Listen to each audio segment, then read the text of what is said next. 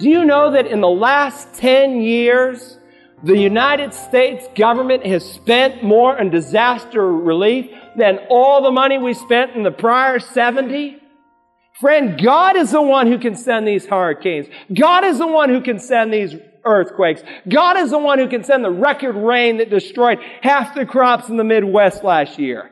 Listen, we are in a royal mess as a nation, and we've turned our back on God. And do you know who caused it? God has brought these things upon us because we have disobeyed God, and there's no politician in Washington who can solve the problem. Hello and welcome to Search the Scriptures, a daily walk through the Bible with Dr. Carl Broggi, Senior Pastor of Community Bible Church of Beaufort, South Carolina. We're continuing our study of the book and prophet Haggai. Dr. Broggi has noted that the second shortest book of the Bible is divided into 4 messages. We saw that chapter 1 dealt with priorities, and the first 9 verses of chapter 2, which Carl opened last time, dealt with discouragement. The Sermon of Haggai addresses the physical well-being, the economy, and the political realm of Haggai's day. And as we note today, we see that the prophet's message is still applicable in this day and age. Let's rejoin Dr. Broggi now as he continues his message on the enormity of God. We're told today that there are more stars just in this solar system than all the grains of sand on all the beaches in the world. Our God is a great God. But this solar system, our Earth is just a speck in this solar system, and this solar system is just a speck in God's universe. And Haggai wants to remind the people that God is over it all. He can shake this universe. He can do with it whatever He wants to do with it because He made it. And so in verse 6, he speaks about something that He's going to do in the future. But I believe it's even already begun. How do we know this is prophetic?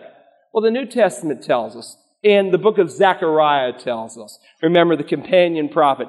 Turn to Hebrews chapter 12, if you will. Hebrews chapter 12. The writer to the Hebrews, under the inspiration of the Holy Spirit, gives us some divine commentary on this verse. But remember now, these folks had not just Haggai to listen to, they had Zechariah, and he was preaching to them. And you can read the book of Zechariah that's going to talk about this great shaking that is going to come. But in Hebrews chapter 12, notice if you will, let's start in verse 25 so we get the context. He says, "See to it that you do not refuse him who is speaking. For if those did not escape when they refused him who warned them on earth, much less shall we escape who turn away from him who warns from heaven. And his voice shook the earth then. But now he has promised, saying," and he quotes here, Haggai, "Yet once more I will shake not only the earth, but also the heaven." And this expression, "yet once more," denotes the removing of those things which can be shaken, as of created things, in order that those things which cannot be shaken may remain. Therefore, since we receive a kingdom which cannot be shaken, let us show gratitude by which we may offer to God an acceptable service with reverence and awe, for our God is a consuming fire. Now, he quotes Haggai 2:6. It's a little bit different because he's quoting the NIV of the day, the Septuagint, the Greek translation of the Old Testament. But as your margin notes, it's the book of Haggai chapter 2 and verse 6. And God tells us here in Hebrews that I am going to shake everything that can possibly be shaken, so that only those things that cannot be shaken are going to remain. There is a great shakedown that this universe is headed for. And the writer of the Hebrews tells us it is a literal, actual, physical shakedown, as Zechariah the prophet tells us. Jesus reminds us in Matthew 24 that He is going to shake the earth through earthquakes. He said nation will rise against nation, kingdom against kingdom. He said in various places there will be famines and earthquakes, but all these things are merely the beginning of birth pangs. I did a little research on earthquakes. And history tells us that in the 14th century, the best recorded history that we have, there were 137 major earthquakes. In the 15th century, there was 174 major earthquakes. In the 16th century, there are 253 major earthquakes. All the way on up to the 20th century, where so far as of 1990, there have been 2,252 major earthquakes in the last 90 years. Now, Dr. Don Anderson, he's the most quoted seismologist in the world today, the director of Caltech Seismology Laboratory in Pasadena, said this: "There is concrete evidence that the world may soon suffer a number of cataclysmic earthquakes." He points out, quote, that major earthquakes occur when the daily rotation of the world slows down. He said, the Earth's rotation has been slowing down at 1/100,000th of a second daily. I've noticed that, haven't you? Among other things, he tells us that this is helping to trigger the earthquakes, and this is the reason we're seeing such a strong progression. That reminds me of a sign that I saw, or that I heard about, posted outside of a Palm Springs, California public school classroom. It said, in the event of an earthquake, the Supreme Court's ruling against prayer in schools will be temporarily suspended. I like that. Now, I don't know anything about the rotation of the earth, and I don't claim to. I don't know anything about this thing slowing down, but Jesus said all these things are merely the beginning of birth pangs. And when a woman goes into labor, the labor pains will increase with frequency and intensity, and that's what Jesus promised in relation to earthquakes. Now, when God gets ready to do something in the spiritual realm, He often signifies it in the physical realm, and in biblical history, He has done it through earthquakes. Earthquakes are God's alarm clocks. They're God's exclamation points to get our attention. Some of the greatest things God has ever done, He has accompanied with an earthquake. When God gave the 10 Commandments, there was a great earthquake, Exodus 19:18. When Jesus died on the cross at Calvary, there was a great earthquake, Matthew 27:54. When Jesus rose from the dead, Matthew 28:2 tells us there was a severe earthquake. And prior to the next greatest event in human history, one last time, for God to get our attention, He is going to begin to shake the world, and it's going to become more and more and more intense. Turn to Revelation chapter 6, if you will. The book of Revelation chapter 6.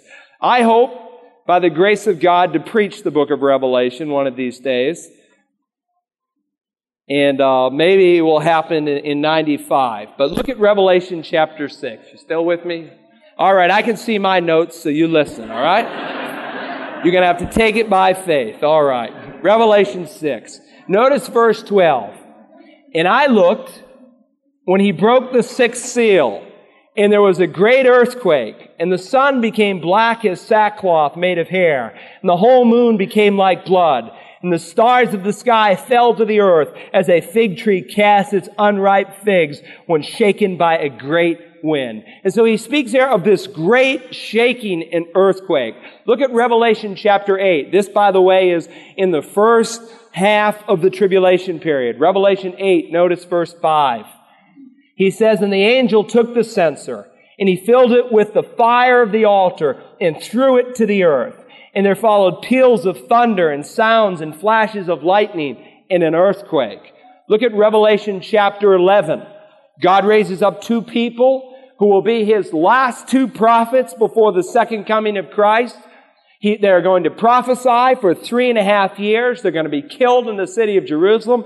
The world is going to rejoice because it was these prophets who stopped the rain and everything else.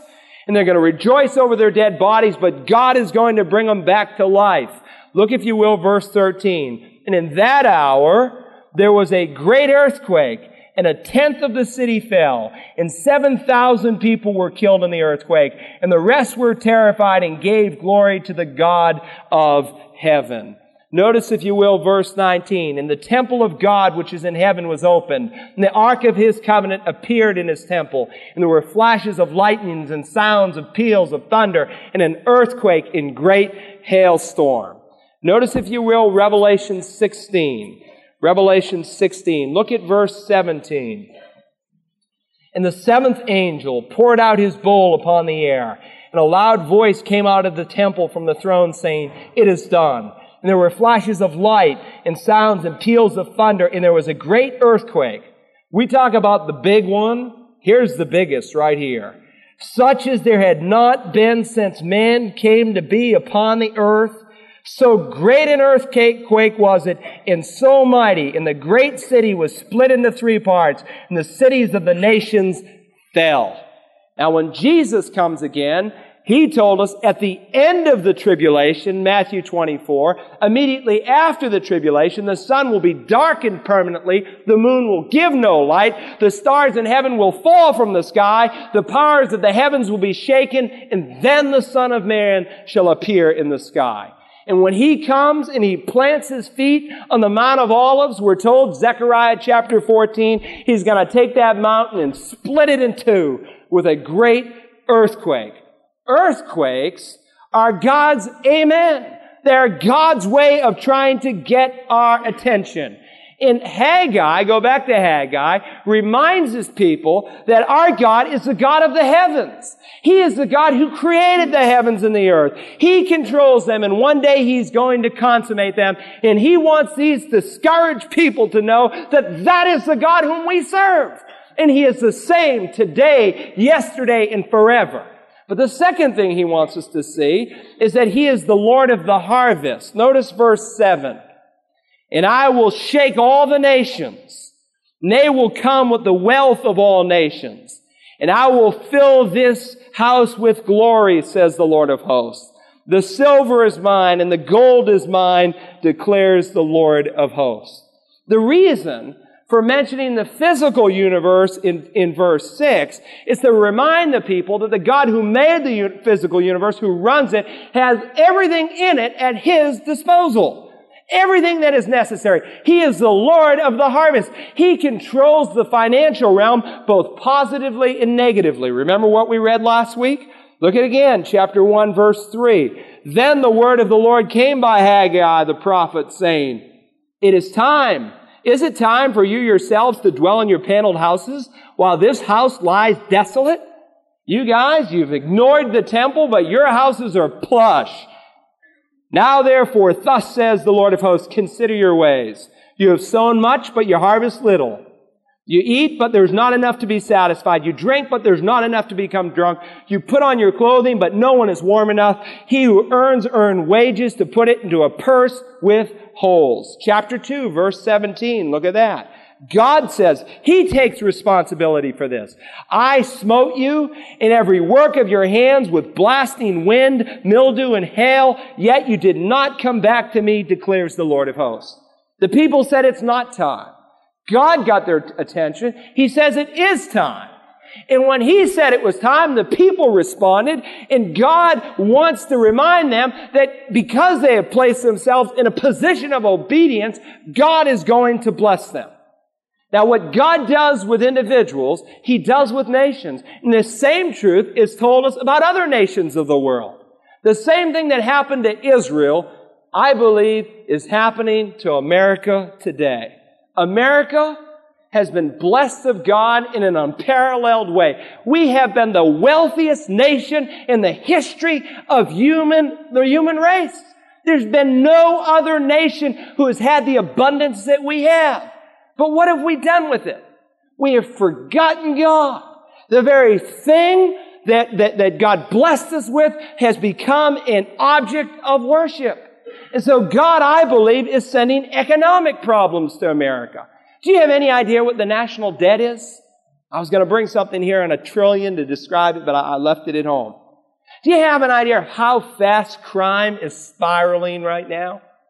I mean, do you know what it costs to incarcerate a man for 1 year? We have 1,100,000 people now in prison in the United States, higher than any other Western country in the world.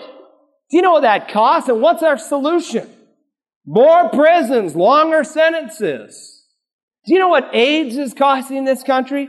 Do you realize how fast the welfare system is growing as the family breaks down?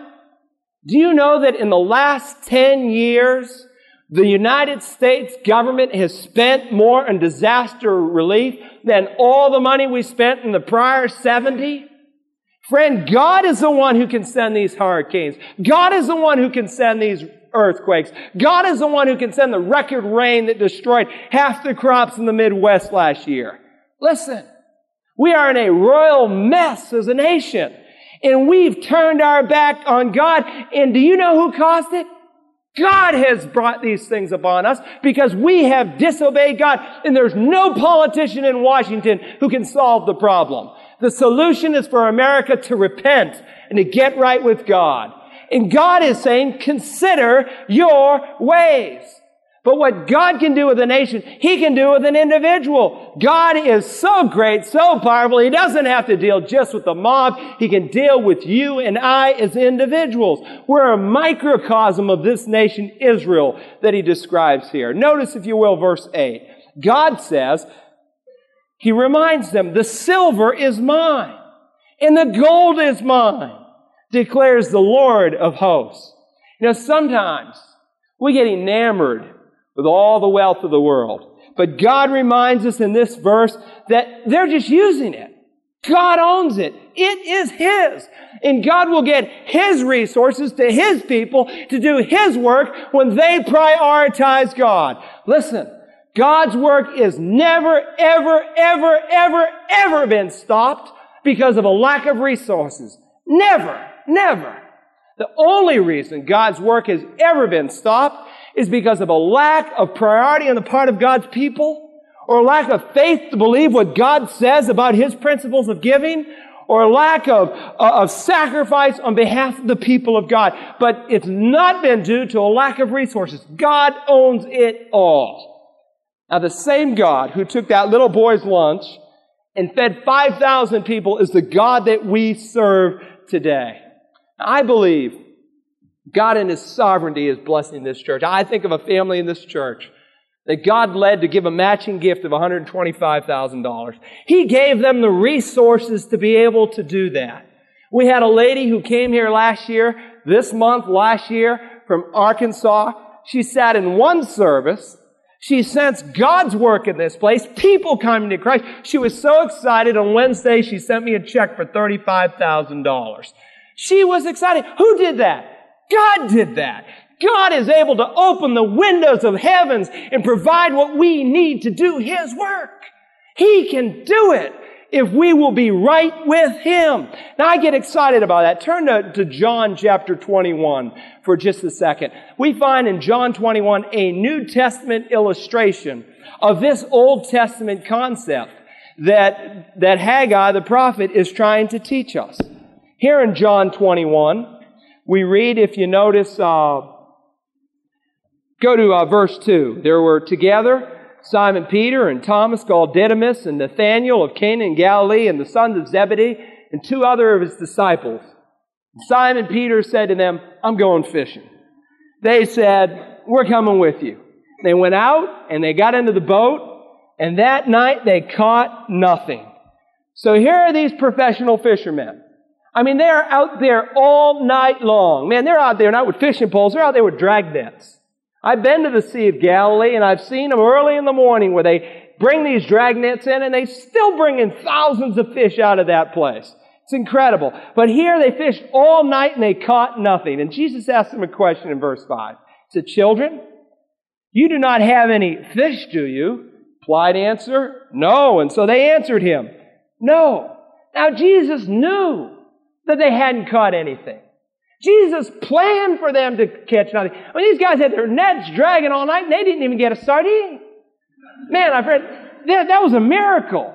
Why? Because God didn't want them to catch anything. The God who controls the heavens and the universe, the Lord of the harvest, was in the control centers of those little fish, and that fish heading towards that net, He said, go right.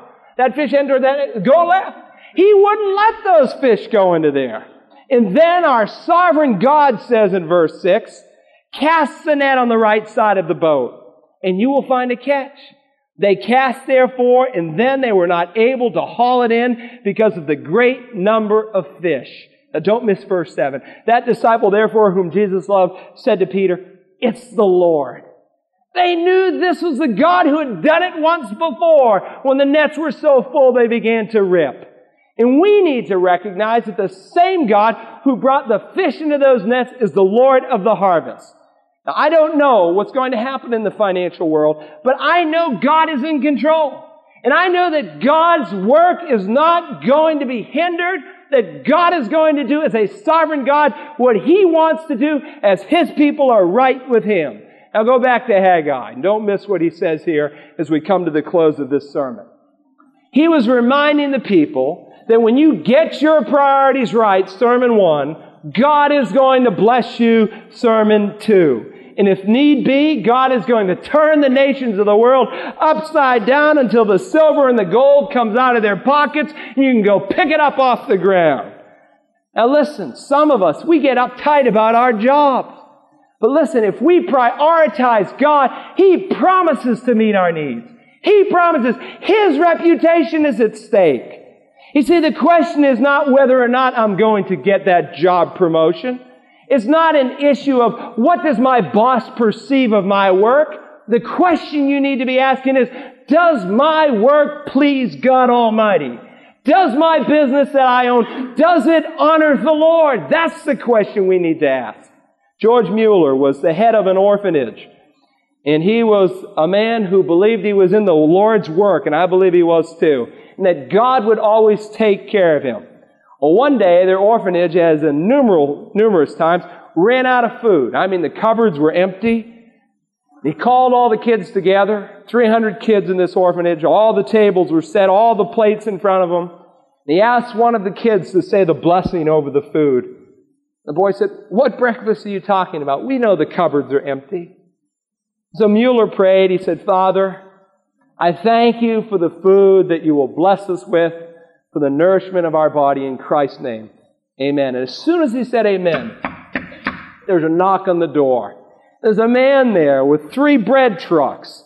And he said, "Mr. Mueller, I couldn't sleep all night long. I tossed and turned all night. This orphanage, I couldn't get it off my mind." Mueller said, "Bring it in. The tables are set. The kids are waiting." Friend, our God is a sovereign God.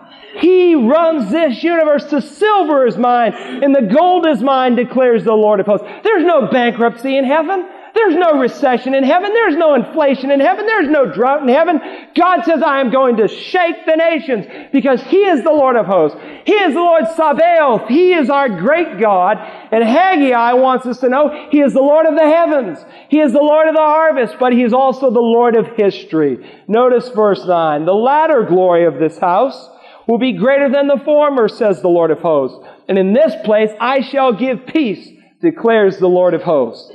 Now Haggai in verses 6, 7, and 9 reminds the people of what Zechariah was also preaching in his day, of that great millennial temple where God's going to build it with all the resources of all the nations that are at His disposal. But he reminds them of this great prophetic event that's yet to happen, because He is the God who's going to make it happen.